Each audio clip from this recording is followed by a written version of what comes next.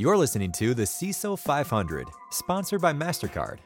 Hi, I'm Dr. Alyssa J. Abdullah, better known as Dr. J, Senior Vice President and Deputy Chief Security Officer for MasterCard, CISO Ambassador for Cybersecurity Ventures, and your host for today's CISO 500 episode. I'm here today with Paul Connolly, Chief Security Officer, Vice President of Information Protection and Security for HCA Healthcare. Welcome, Paul. It's so glad to have you. Thank you. So good to be here.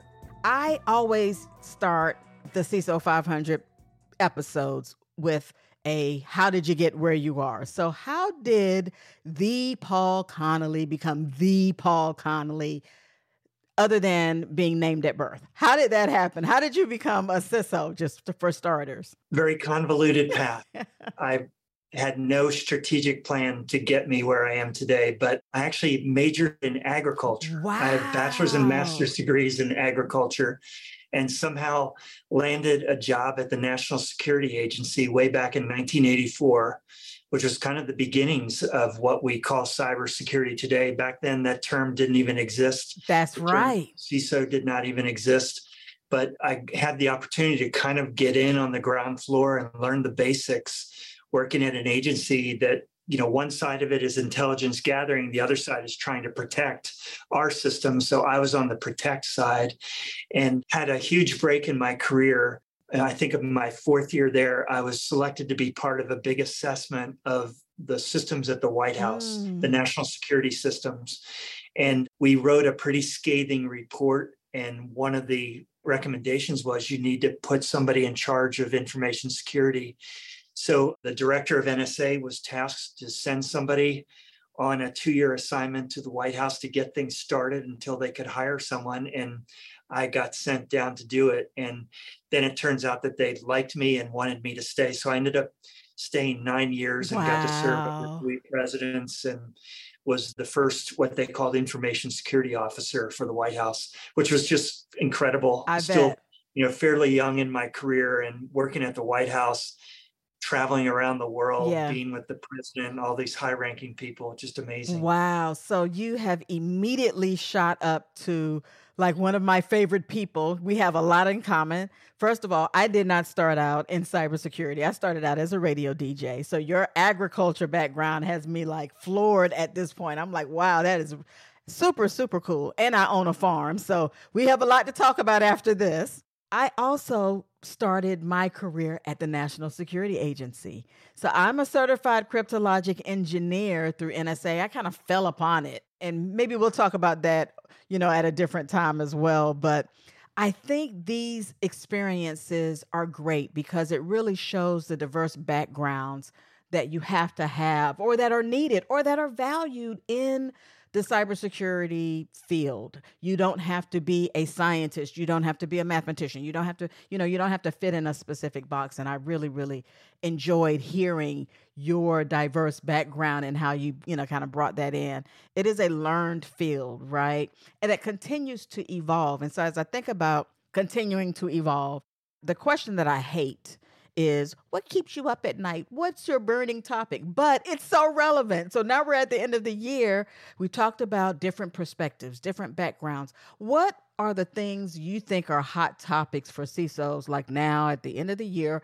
I'm going to claim post-pandemic. Okay, I'm going to claim that and say into next year, what are the hot things we should be thinking about? Well, I work in healthcare, so it's been an interesting ride over the past 2.5 years. And part of what we're trying to do as an organization is just get back to normal a little bit. So there's a lot of kind of pent up demand for new ideas and innovations and new technologies. So one of our big challenges is just how do we integrate with that and make sure that our organization's getting to do all these great ideas, but do it in a way that doesn't expose us and our patients to risk. Absolutely. So that's kind of a big general category. But to me, it's that sort of that pent up demand that things have been slowed because of the pandemic and maybe the economy. And there's this just desire to charge ahead. So how do we fit into that? Yeah, it's really important and actually makes me think. I have a lot of things going on in my head when you talk about being from healthcare.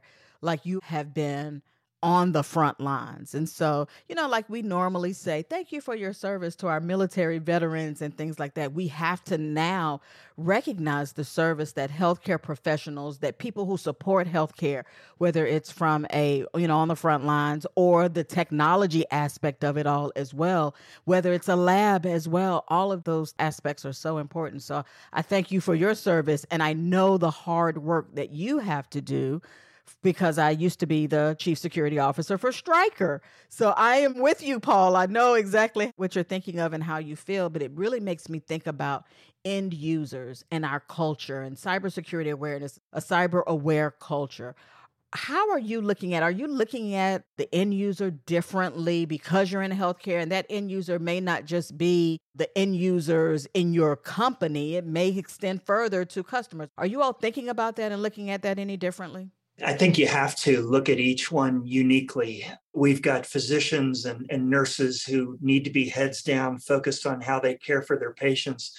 So how we approach them is very different than how we approach a colleague on our IT organization or somebody in the financial part of the organization. So I think the big lesson that we've learned is to try to meet whoever the target is of your message, try to meet them where they are. If it's a clinician, make sure you're hitting them with quick bursts of information that's very relevant to them and not distracting them from their job to take care of patients.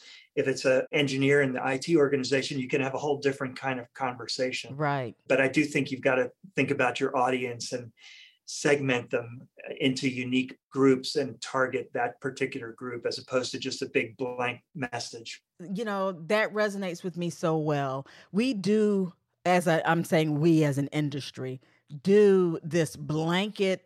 Let me tell you this about cybersecurity and expect every single person to understand exactly what you're saying. And I agree with you. Targeted messaging, being focused on who your audience is and applying the message and that communications to that audience. I think it's super, super important. So I'm glad you highlighted that. I want to pivot just quickly to hard problems. We have so many hard problems in cybersecurity, in technology, just in general. They're hard problems to solve. What is your funnest hard problem? What's the thing that you're like, yes, this is hard, and I can't wait to sink my teeth into it? You warned me you were going to ask that question, and I don't have a good answer. But if I can give you two examples, and I get the feeling that you know this because of your background, but when we have a brilliant new medical technology, we just cannot wait to get it out there and apply it for our patients. So that's a huge challenge for us to make sure that we're not deploying something that could create risk. So that's just the kind of challenge that makes you want to jump up and say, let me at it, because we know that it's something that's going to do good. So we want to make sure that we do it the right way. Yeah. The other thing that I would say, and this isn't exactly answering your question, but user awareness and kind of workforce behaviors is so critical. We have 275,000 people in our company. So we've got to reach each one. And we have found that doing it in a fun way is sort of the secret sauce. If you can use humor, if you can catch people's attention. Last week I was filming a little video where I was dressed in a tuxedo and it was like a James Bond theme. I've done other videos where I've been like Clint Eastwood beating people up and stuff, but people remember that and it catches their attention, so that it's a fun way to address a tough problem. Yeah, I agree. And it's those things that will sit and resonate with our end users as well. We've got to make it stick. I think that's very creative, and that's a great way of making it stick.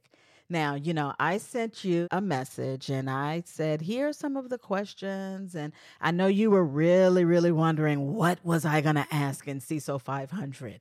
What didn't I ask that you wish I would have asked? That's what I want to know. What did you think I was going to ask? I never know. I listened to a bunch of your podcasts. You cover a wide range. It's really nice to be part of these. The CISO community is such a sharing community. I feel like none of us are competitors. We're all fighting the same fight. So I appreciate you doing this and just sharing information. I love to hear what others are doing. I get so many great ideas by listening to what people at other companies are doing. Absolutely. Absolutely. Well, I appreciate you being here. I'm going to leave you with the final word, and I'm going to ask for one piece of advice that you would give other CISOs. I think the biggest thing that I've learned, I've been a CISO twice now, and the biggest thing that I've learned is that you've got to understand the objectives of your organization and keep that in front of you, and then figure out how do you make security work to support those objectives. At my company, we're about taking care of people in hospital beds and other clinical situations. So I can't come up with rules or guidelines that are going to get in the way of that. I've got to figure out how to make that work. And going back to a point you made earlier, that's where diversity makes such a difference. Getting people who bring different perspectives and different backgrounds, having 5 different views of the same problem helps you get to the best possible solution. So I think that's just an important way to approach it. So many different areas we can go in, so many different things I could say to that, but I am going to let you have the last word. Thank you so much, Paul, for being with me today. It's been an absolute pleasure. Thank you, you too. I'm Dr. J, your host for today's CISO 500 episode, joined by Paul Connolly, Chief Security Officer at HCA Healthcare. To learn more about HCA Healthcare, go to www.hcahealthcare.com. You can listen to all of our podcasts at cybercrime.radio. Thanks for listening to the CISO 500. Today's episode was sponsored by MasterCard. Learn more at mastercard.us.